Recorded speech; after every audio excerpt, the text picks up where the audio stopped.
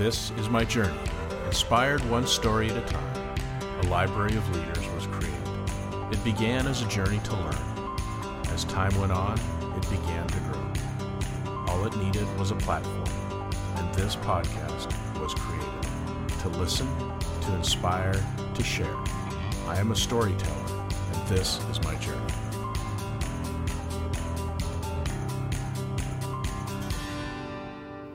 Welcome to another episode of Profiles in Leadership. I am Steve Anderson, your host, and today our guest is Scott Drake. Scott is the founder and executive director of Jump Coach. His roots are from the tech world, including positions with Microsoft and other startups in the Silicon Valley. We discuss in this great interview employment engagement and how leadership teams can work better together. He has great insight into what mistakes many leaders make and offers good and practical solutions to improving leadership skills. He went on a 5-year journey to study leadership and has taken that knowledge and now coaches executives to not make the same mistakes that he did in becoming a business leader. Please help me welcome Scott to the program. Welcome to the program, Scott. Really glad to have you today. Hey, Steve. Thanks so much for having me. I'm glad to be here. So why don't you just start out by letting us know, where'd you grow up and what was your career path as you started into this business world that you work in today? Yeah, sure. So I am from Kentucky, and I am back and living in Louisville, Kentucky right now. Kind of as a kid, I guess I was kind of always a little bit entrepreneurial. We lived kind of in between Cincinnati and Louisville on a little farm, and when I was about 10, I talked my dad into letting me put in about a half an acre of potatoes, and I was with the idea that I was gonna sell them, and that didn't happen. The crop failed, and I learned quickly at 10 years old about crop failure and being an entrepreneur. So I came up, got into technology in my early 20s, right as the web was coming together, and ended up landed out at Microsoft in the late 90s. And kind of just rode the tech wave of Web 1.0, Web 2.0, and probably 20 years ago, really started getting into leadership as well. I've always kind of been that entrepreneur and always kind of that interest in leadership and interest in how do you work through others and those things. So I worked up to be a vice president of technology at a medical education company, and I left there about a year ago to really focus on teaching and leadership and growing the next generation of leaders and fixing some of the leadership problems. So that's a very shortened version of kind of the arc of my career through tech. Yeah, that's great. And I've read somewhere where you mentioned that your journey into leadership was long and that you made every mistake in the book. So what mistakes do you remember making? And just give us some examples of what you learned from that. Yeah, so I came out of, again, a very technical area. And again, I've worked with a lot of doctors over the years who kind of been through some similar stuff. But it's up, you're rewarded for your technical expertise. You're rewarded for having all the answers. And, that starts in school, that starts, everywhere. And then all of a sudden you become a leader, and your job is to work through others to get things done. It's not to have all the answers. It's not to do everything yourself. And so suddenly everything you've been rewarded for and where your ego is attached and how you derive self-worth is no longer valid. You have to kind of set all of that aside and say, it's not my job anymore to have answers. So I really struggle with that. It took me a good 10 years to really recognize that the problems I was having with my team weren't my team; they were me. Yeah. It was my ego and my desire to kind of maintain control that was really holding the team back. So yeah, I had a lot of problems with that. I had trouble, when I tried to hire, to again go try to find those people that were those experts that had the big skills, and you bring them in and then they're bored because I didn't understand that you really kind of have to match their skill level to the jobs and the needs that you have. So yeah, I made a lot of problems in hiring and just all those things. So yeah, it was a journey. Well, it seems crazy. It just seems crazy that we that happens a lot. No matter what profession you're dealing with, like somebody really performs well in their job, and they say, "Oh, we should make them a leader." And there's a lot of leadership things and management things that need to be considered and practiced and worked on before you just jump in and become good at doing that. Yeah, it's a totally different job. Yeah. Right. I mean, it is a totally different job. It is not just being, I thought going into it that being a leader meant that I was just an expert at my craft. And there was more to it than that, obviously, but that's, 80% of it is that you're just, you have all the answers. You're the expert at your craft. You can lead your team. And that's not who people want to follow. That's not how you're going to get good value working through others. And it is unfortunate that we don't do a good job of teaching that. We don't do a good job of helping people realize that, and that's why the world is full of bad, good people who are bad bosses. They just have never really kind of leveled up their thinking and understood that it's a different game altogether. And it leads me to think that leadership development programs are good, and we learn a lot from that. And I think good visionary companies have leadership development programs. But it makes me also think that, do you think that leaders need to make those mistakes sometimes and learn from them and kind of try things and crash and burn, and that's good experience too. You probably can't teach all of it into being a good leader. I think how do you teach a kid to not touch a stove as you let them touch the stove? So I think there is an element that until people burn out and until people realize that I'm the problem with some of the challenges on the team, then yeah, I think that there is a certain level where people have to experience it. But what I've also found is that if you point it out to people, then they can change pretty quickly. Like they're happy to say, "Oh, you mean I don't have to have all the answers? You mean my team will still trust me if I challenge them?" Right? Instead of me just winging it and trying to be the hero, if I step back and I let them be the hero, then they're actually going to like me better and they're going to respond better to me as a leader. So the job of a leader isn't to be the hero, it's to be the hero maker. And if you tell people that and you can show people that, then they don't have to make as many mistakes. Because the danger of letting people make mistakes is that they can ruin a great team. Right? They can I've seen new leaders. I mean, I kind of joke around that I went out and started learning how to teach leadership because I was tired of watching new leaders wreck my teams. And a leader can wreck a team really fast. And so to me, it's my goal is to not let them learn too much from the mistakes and to at least help them recognize that it's the mindset as much as it's anything. Yeah, and I think you mentioned it earlier that first step, which you said you realized, was that it's that self-awareness. It's me who needs to change and learn and get better. A lot of times you hear, oh, I'm dealing with these people from this generation or that generation, and they're just so hard to deal with. And maybe it's time to look in if you have that attitude. Yeah, I mean, that's your job, right? I mean, your job is to get value by working through other people, right? It's not your job to have all the answers. It's not your job to do everything. And if you don't want to do that and you don't like that, then don't be a leader, right? Go find something else to do. Yeah, good point. So tell us a little bit about Jump Coach and what is the mission of that company? Yeah, so Jump Coach, our mission is really to shortcut that learning curve.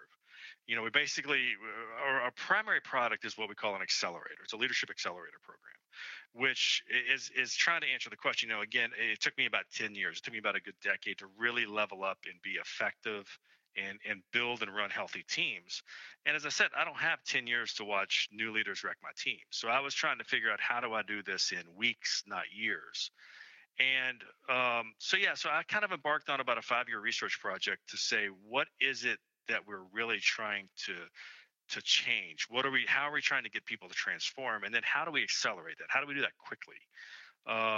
So we run what we call an accelerator program, which can be self-paced. It takes 10 to 12 weeks is what we typically suggest people to do, or it can be coached if people would rather work with a coach. But yeah, it's really about helping people become complete leaders, really understand all the facets of the job, and do it much quicker than the trial and error of what many of us have lived through. Yeah, exactly.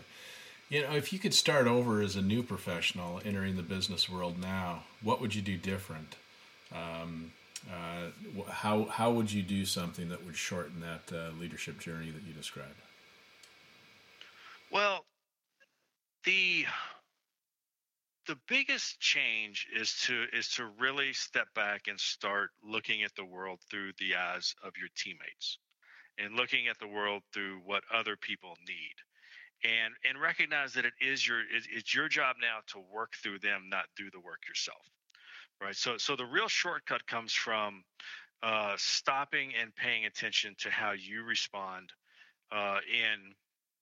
in certain moments, like in delegation and in when people come and ask you for help to try to solve a problem. It's not your job to solve the problem. It's your job to help them think through it and solve that problem themselves. So it's really would be about I was very much trying to stand out from the crowd. I was very much trying to get attention so that I could create opportunities and get opportunities. And I was such a good expert that those opportunities were a little bit slow to come because I was producing so much value as the expert that they didn't want to take me off that expert track and put me on the leadership track. But then once I got on that leadership track is when I really wish I could have known to shut down that expert brain, that expert thinking, and shift into the leadership brain and leadership thinking. Yeah, you bring up a really good point, and that, as a coach myself, people do hire you or want to work with you sometimes for you to give them the answer. And there is no formula, and there is no answer, as you suggested earlier. It's more like guiding somebody through the process of them figuring out themselves what the answer is, and then how to implement or how to move that answer forward with the team. Yeah, I mean, and in leadership, there's a couple of foundational pieces. Like everybody needs to grow their emotional intelligence. Everybody needs a growth mindset, right? So those are two of the, so when we look at like our accelerator program, those are a couple of very early things that we do. And then we give people a scorecard. Like, I mean, people need to recognize that there are different goals of leadership. There's 4 different goals, and there's different jobs, but different people are going to balance those differently, and people are going to do them differently, right? There's no single right way to do it. So it's really about understanding the mindset and then understanding those goals and then finding your own way, right? It's every leader is going to lead differently. Teams need different things from their leaders. So there really is no one right way to do it. And it really is just about embracing that and embracing that that's what it means and that's the reality of it. And then, go play the game. It's like, it's like being a chef or being a basketball player, right? There's a lot of different ways to cook even the same meal, or there's a lot of different ways to play the game of basketball, right? It's the same thing with leadership. There's a bunch of different ways to do this. So go find what works for you and have fun doing it. And this may be kind of what you just said, but how do you make that leap from being, to say, a role player to a leader that's an effective leader? So, I mean, it really does come down to a choice, right? That's the way we put it to people, right? You choose to become a leader, right? And what that means, though, is that you are also choosing to no longer be the expert. You're choosing to no longer have all the answers, and to be okay with that. And to detach your ego from again, your whole life, all through school, everything. You're expected to have the answers, and if you work with other people, it's called cheating often. So now you have to truly choose to set that aside and work through other people. And help them become the heroes of the story. So it truly is about a choice, and then it's really beginning to observe yourself and how you respond in those situations. Like for me, where I would struggle the biggest is that like a teammate would bring me something, and I could see a solution really quickly. And after about 5 minutes, I would just lose patience, and I would just say, just leave it with me, right? Just leave it with me. I'm going to do it myself. Right. And if I would have something to give back to them, I would. But think about that from their perspective, right? That completely is demoralizing and demotivating to them. They showed I didn't trust them. And if I would have just given them a day or two to do it and let them go through some learning curve, then they would have gotten something out of it. And I, as their leader, would have gotten something out of it too, right? I would have now had a team member who's capable of doing these things. So it truly is about just choosing to say, look, this is a different job, and I can't judge myself on the old ways, and I have to learn to judge myself in new ways. I think that's really interesting. I love how you put that, and I'm not sure I've heard it said in the exact same way before, which you're making a choice to no longer be the expert and no longer know all the answers. And I would say that that's very counterintuitive, because I think a lot of people think and feel that now I'm the leader, and now that you're the leader, you're the one with the answers, so give the answers. And I think you put that really well. That's almost the opposite of what you become when you step into that leadership role.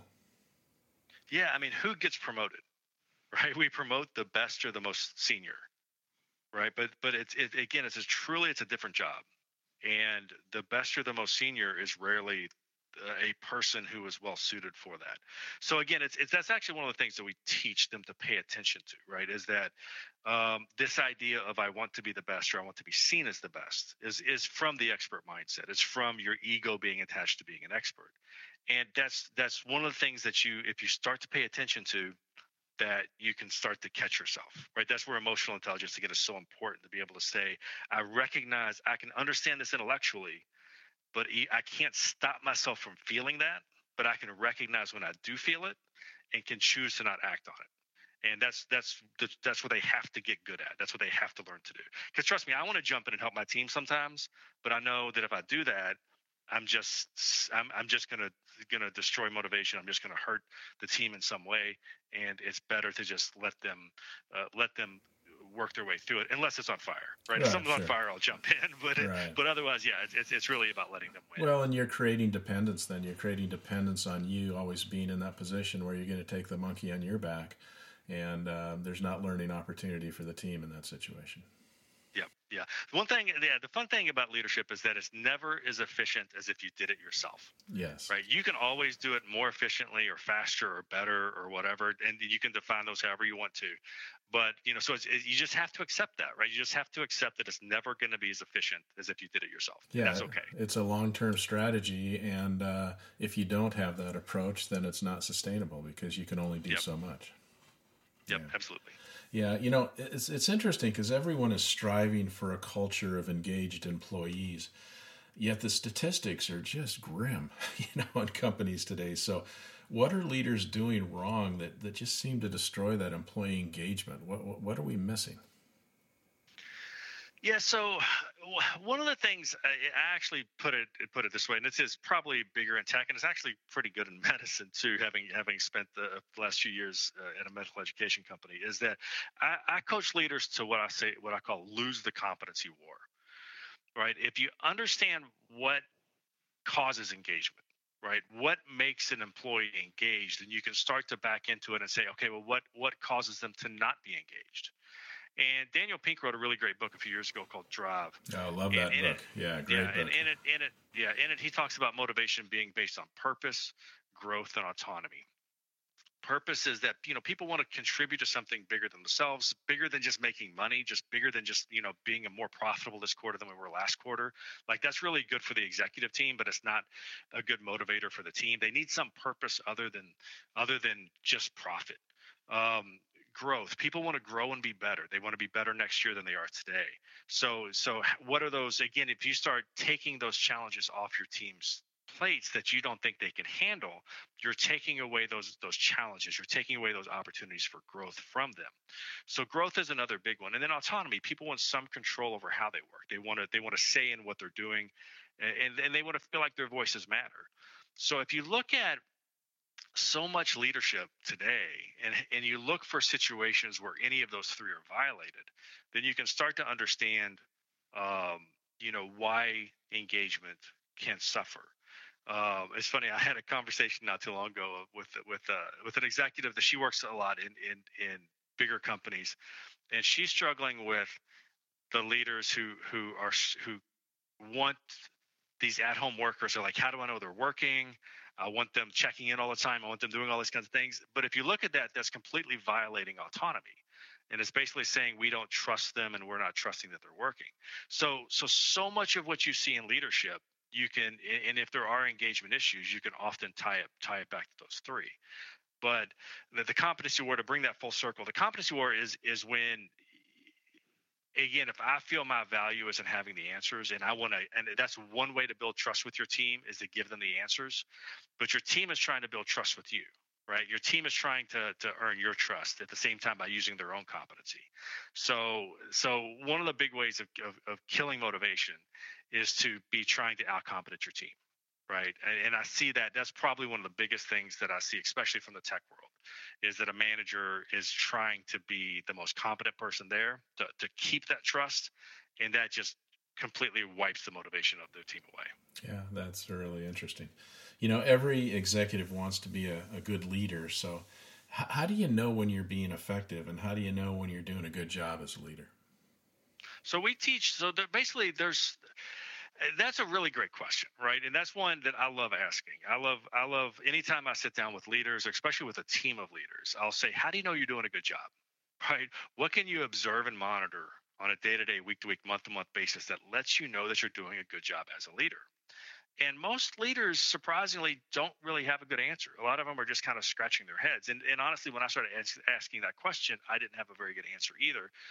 So yeah, I kind of went on this research project to try to answer that question, and basically distilled the learning objectives of a whole bunch of graduate level programs and books and all these things down to try to understand what are they actually trying to get you to get better at. And basically what we distilled all that down to a scorecard. So if you want to understand, are you doing a good job as a leader? How do leaders know they're doing a good job? It's really, they're trying to balance four sometimes conflicting goals, right? Teams exist to get results. Again, we've assembled this team to do something, right? Run this business, build this product, serve these customers. Is it getting results? Is that working? So that's number one. That's the most obvious.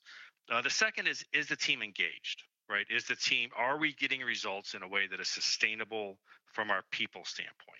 And again, different businesses are going to balance that in a different way. So no two businesses are going to have the same desire for engagement versus results. But that's the second one. The third one is enthusiastic customers. We're getting results, but are we doing it in a way that our customers are happy with us? Are they enthusiastic? Are they happy that we're on the job? And then the fourth is to create more leaders. It's basically to make yourself replaceable as the leader so that you can do other things and that there are other people there that are running the business. So if you look at everything, all these graduate level programs are trying to teach you, you look at all the books on leadership, you can almost tie everything back to one of those four goals that are trying to get you better at those.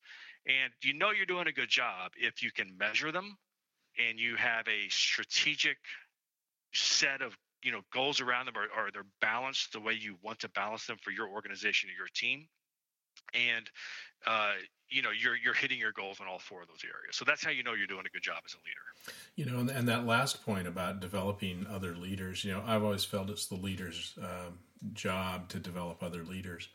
But sometimes in corporate America, there's a fear that, if I give away too many secrets or I teach this person up too good, they're going to be better than me. And there's kind of a, protect your turf type of mentality. Do you see that in clients that you work with? Do you see companies that are afraid to open that up, or is that an old thing that's gone by? No, I think there is no one size fits all. I think there are definitely some people and some companies that's more prevalent in, and I think it really speaks to the culture of the company. What I always try to encourage people is to say, look, if you're the only person who knows how to do it, then you're not promotable. Right, I can't promote you if there's nobody to take your place. Then you're stuck. That's right? a really good point. That kind of goes back to me being the expert. I was such a good computer programmer that they didn't want to lose me as a computer programmer. So it took me a little while to actually earn a promotion. I had to change companies actually to go get a promotion because I was too valuable where I was. So that's the other side of it. Is don't sure if you want to run a fiefdom, go for it. But if you really want to grow and do more, then you have to develop your replacement. Yeah. So when you're building an executive team, do you think it's best to hire proven leaders from outside the company to come in, or do you think you do better if you develop leaders to ascend from inside the company? I think it depends. I think you kind of have to look at what problems are we trying to solve. Does it make sense to have an experienced hand? Does it make sense to give this to somebody as a growth opportunity? Again, people love challenges. I think some of the things to really look at, and this gets into some of the hiring stuff that we do as well, is to say, number one, you don't want to hire somebody who's going to be bored. Right? Don't hire somebody who's done exactly what you need unless it's really challenging and they're just unique to do it. Because if they're not challenged by it or bored, they're going to find challenges. They're going to make it challenging. They're going to do something to make this challenging in a way that may or may not really be good for your organization. So oftentimes it is better to let somebody to hire somebody into a position that's one size too big and let them grow into it. Now there are situations where you might not want to do that.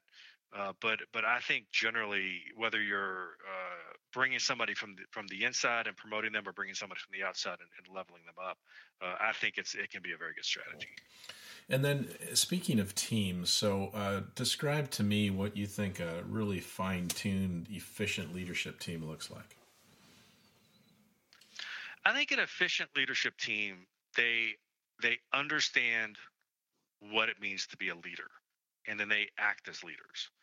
They're not a group of experts that are sitting in the boardroom. They're a group of leaders. They've kind of set aside that expert mindset.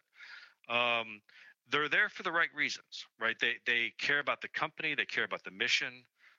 There is good alignment between their personal goals and their personal missions and the organization's goal and the organization's mission. They're not there just to cash the paycheck. They're there because there's something there for them. So yeah, they all have a similar mindset. They're there for the right reasons, and then um, they agree on the balance. Again, I talked about that earlier, as far as the balancing results with employee engagement, with customer enthusiasm, with creating more leaders. No two companies are going to balance those the same way.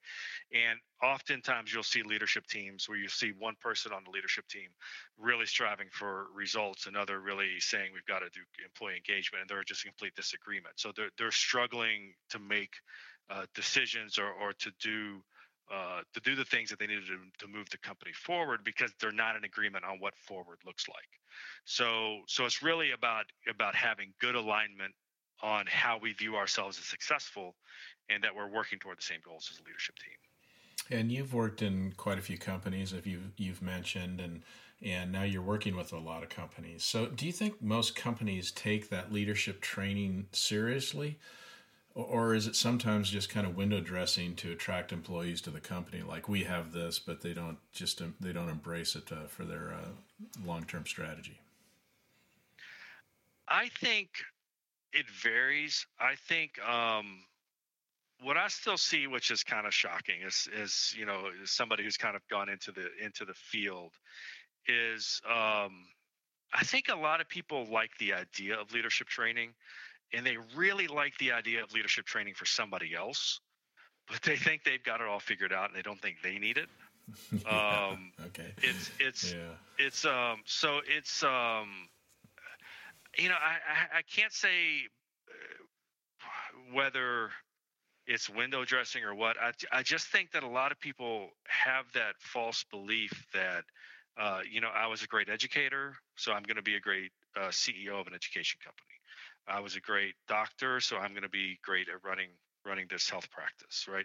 And again, it's a different job, and people kind of are comfortable and like the idea that it's their expertise, more than they like the idea that they're going to have to learn a new way of thinking and a new mindset, and those types of things. So it is. I haven't been out there long enough and dealt with enough companies to really establish a firm belief system around this, but I have been very surprised with how many people want it for somebody else, but not for themselves. Yeah, that's really interesting. And of course, we know for sure that if the CEO or the leadership team doesn't embrace the concept, it's just a waste of money, because they're still looking at that leadership for modeling and how to be in the company. And if they're not living it, you can't teach below it and expect it to happen.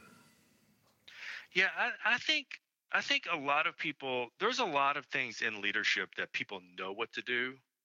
It's just, it goes back to, they intellectually understand it, but they emotionally don't want to do it, or don't have the desire necessarily to do it. So it's a challenging thing.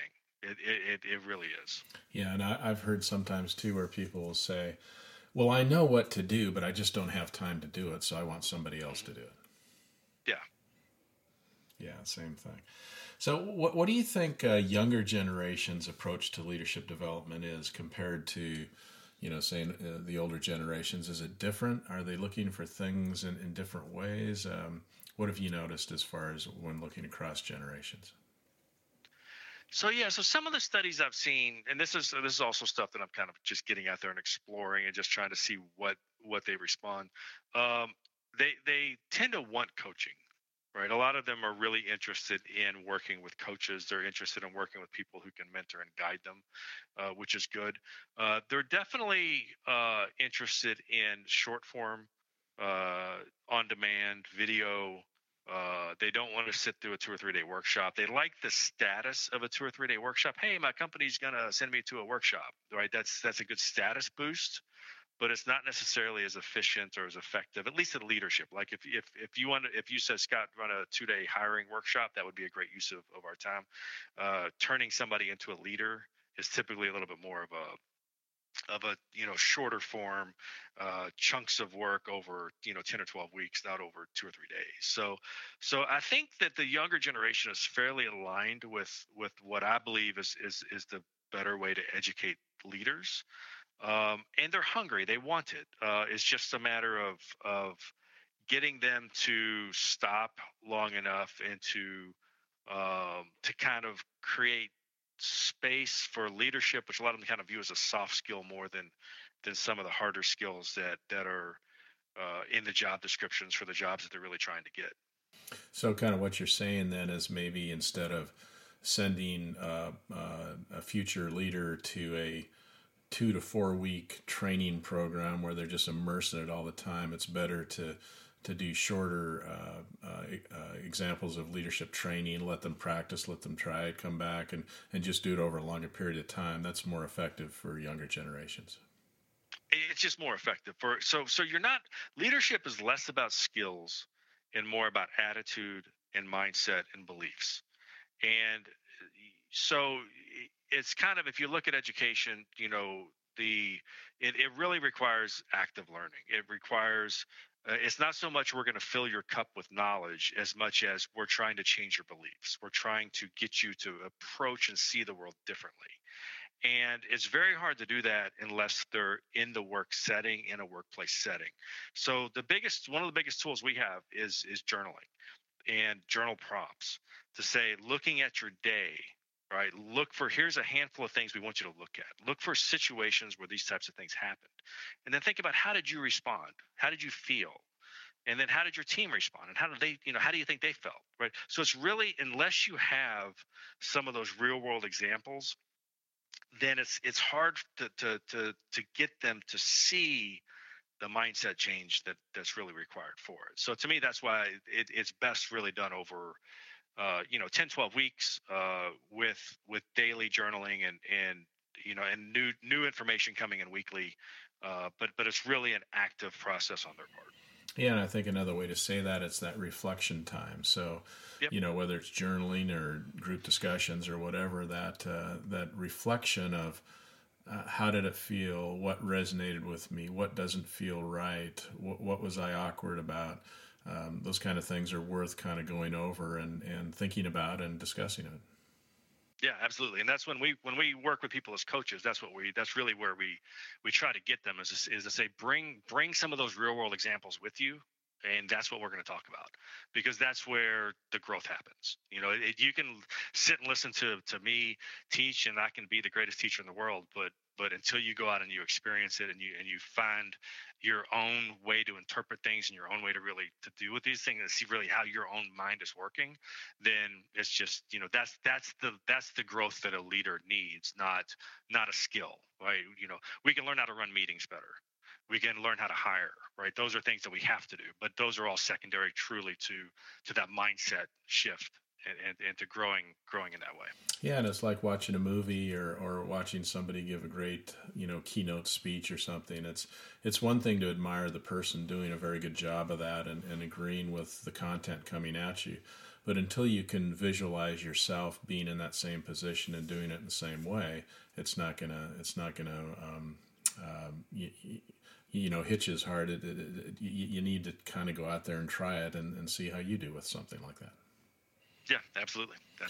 Now, you've mentioned it a couple times in our discussion here today, but you spent 5 years on a research project to study ways to teach leadership. And what's the discovery in that 5-year research, and what's the big light bulb that went off for you, and how are you implementing that today? Yeah, so the big light bulb was really twofold, and we've talked about it a little bit already. The first is that it is a mindset shift, right? This is not a skill problem generally. This is a how you view yourself as successful, where your ego is attached, and then this idea of your own status as a leader. How do you respond to situations where that may be challenged, or in ways in which the world just kind of challenges you naturally, right? How do you respond in those situations is far more important to a person's success as a leader than skills. And that's something I learned out of there's a Harvard Business Review article about 15 years ago that really delved into what they call the 7 transformations of leadership.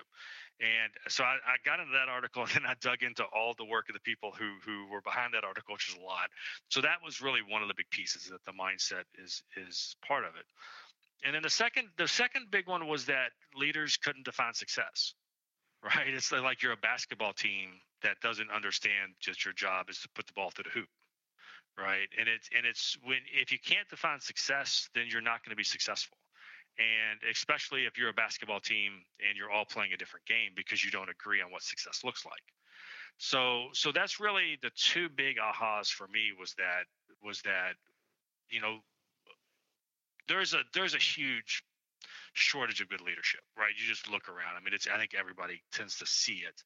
Um, but it's really those two pieces that are the root of why, and then the root of also how do we fix it, is to start working on those two areas. Yeah, it's interesting. I've had this discussion with other guests as well, and it's like a lot of the CEOs in big companies over the last 3 or 4 decades have come out of the finance world, and very analytical approach, and they look at how they're doing by profit and loss and dollars and cents. And I think companies going forward, there's more to it than that.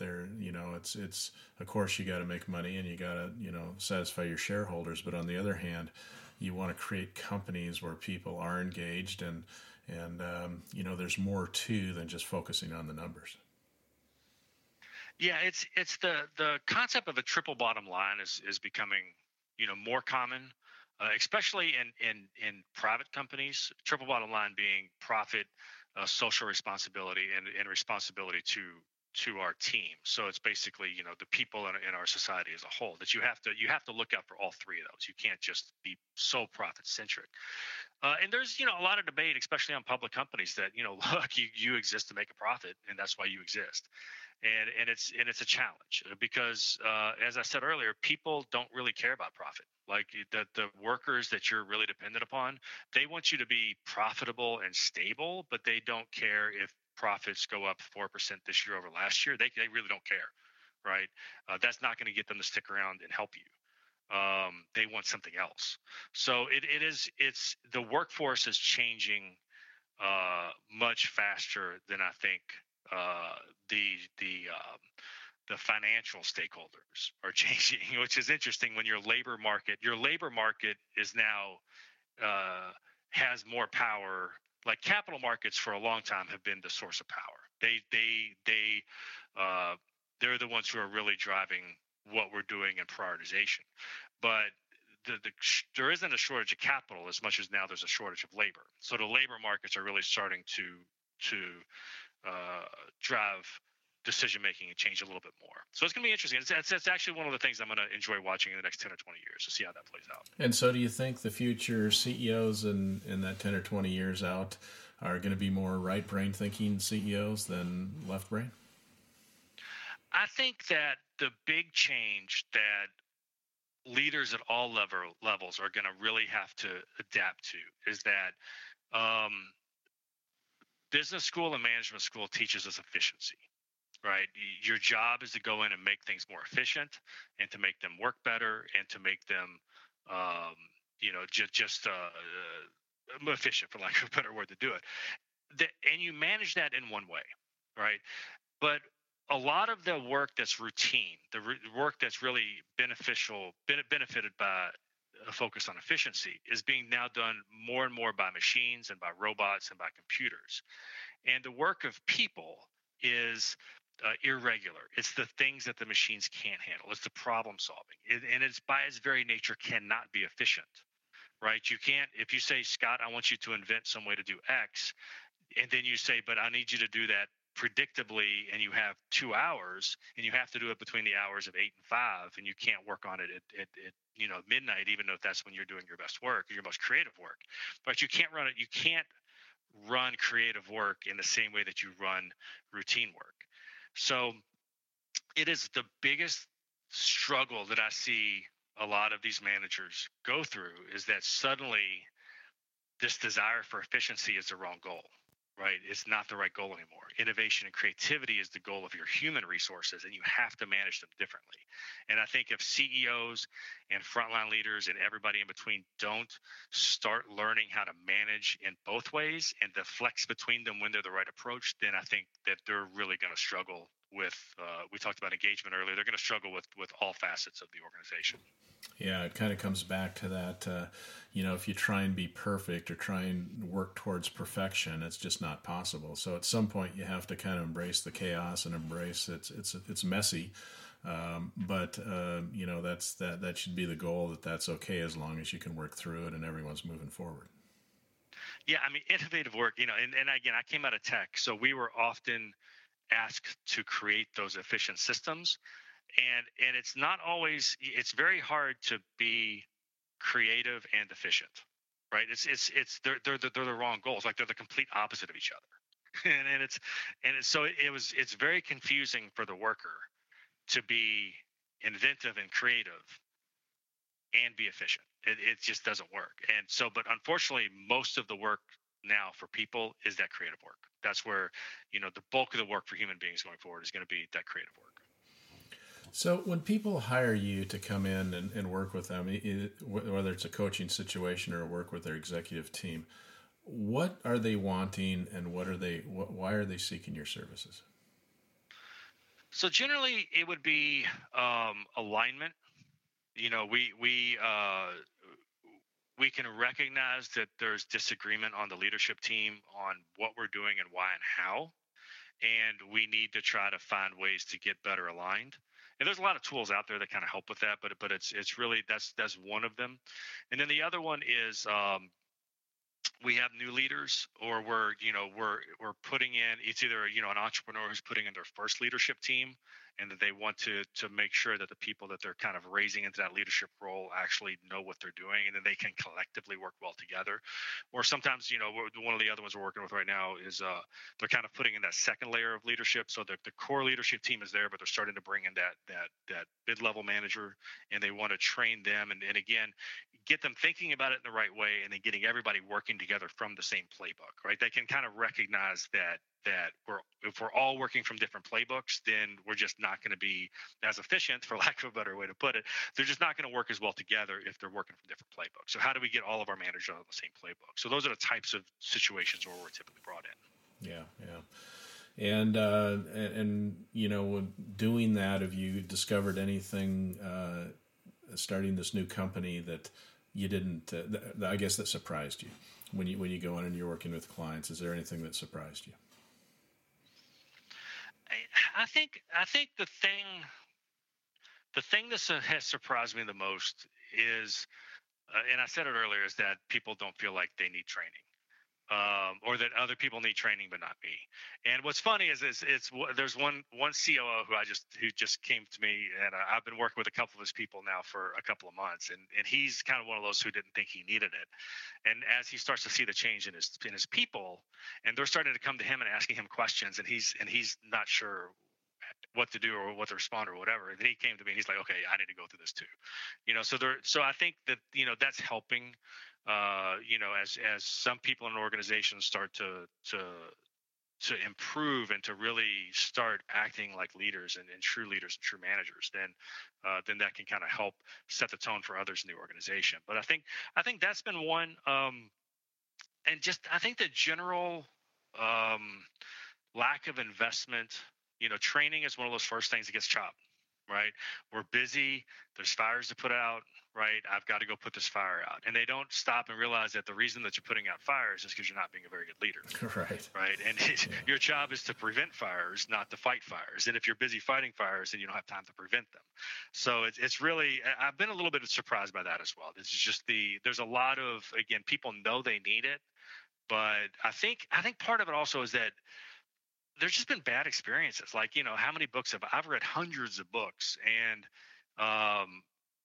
looking back, I mean, they've all kind of gone into the general knowledge, but it's a lot of training is just not actionable, and it's just not very useful. And so I think, you're kind of fighting against that inertia of, well, I've tried, I just didn't find it very useful. And I think that's where a lot of people are coming from on it as well. Yeah, that's real interesting. Well, Scott, usually at this time in the interview, I ask my guests a common question, and that common question is in relation to leadership. What is a pearl of wisdom that you can leave us with today? For me, I think leadership is working through others to get things done, right? That's my simple 50,000-foot definition of leadership. It's working through others to get things done. Again, you're choosing to be a leader and to let other people do this work, and you're choosing to not do it yourself, right? And if you think about when and where does leadership happen, right? When does that working through other part happen? And the answer is that it happens in small moments of interaction between two or more people. And if in those moments, people may come to you with a question, or you may be delegating something, or somebody might be sharing an idea. And in that moment, you can either respond in a way that brings clarity and motivation and energy, or oftentimes you can do what I did when I was early on in my career, and you can add doubt and confusion and demotivation. For example, when somebody shares an idea, your human brain is wired to see every single problem with that idea. And if you don't stop yourself, you're going to say every problem that you see with their idea. But what that does is it destroys the motivation, right? So in that small moment, what you've done when somebody shared an idea is instead of encouraging them and adding energy and getting clarity to the situation, you've just hurt yourself as a leader. So if I can leave you with one thing, right, it's in those small moments. We call them moments that matter.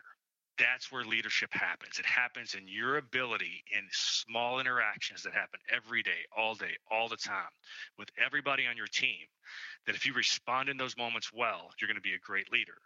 But if you respond in ways that hurt the motivation or hurt the engagement or hurt the team, then you're going to really struggle as a leader. So those are the things that you have to learn to get right. And that's why, again, emotional intelligence is so important. And I think you make a really good point. And I would also add that, you got to trust the process, because you can't predict when those small moments will occur. It's just if you're going through the process and doing the things that are effective and helping people, whatever, the small moments and the light bulbs come off at times when you might not have been able to predict it. Yeah, absolutely. Yeah. Well, Scott, this has just been a real pleasure talking with you today. I admire what you're doing, and you have a lot of good points. And I heard some unique perspectives today that I don't always hear. So I appreciate you sharing that with us, and thanks for being on the show. You're welcome, Steve. Thanks so much for having me. I enjoyed it. Okay, take care. Thank you for listening to another episode of Profiles in Leadership. To listen to all my interviews, subscribe to Profiles in Leadership with Steve Anderson on Apple Podcasts, iTunes, and many other popular podcast platforms. Some of these interviews are on video, and you can search YouTube for Profiles in Leadership with Steve Anderson. You can also access the entire library of interviews on my website, orange.coaching.com, and that is orangetheword.coaching.com, and go to the Media Center and click on Podcasts or Video Gallery. You can also enter the website from pilpodcast.com.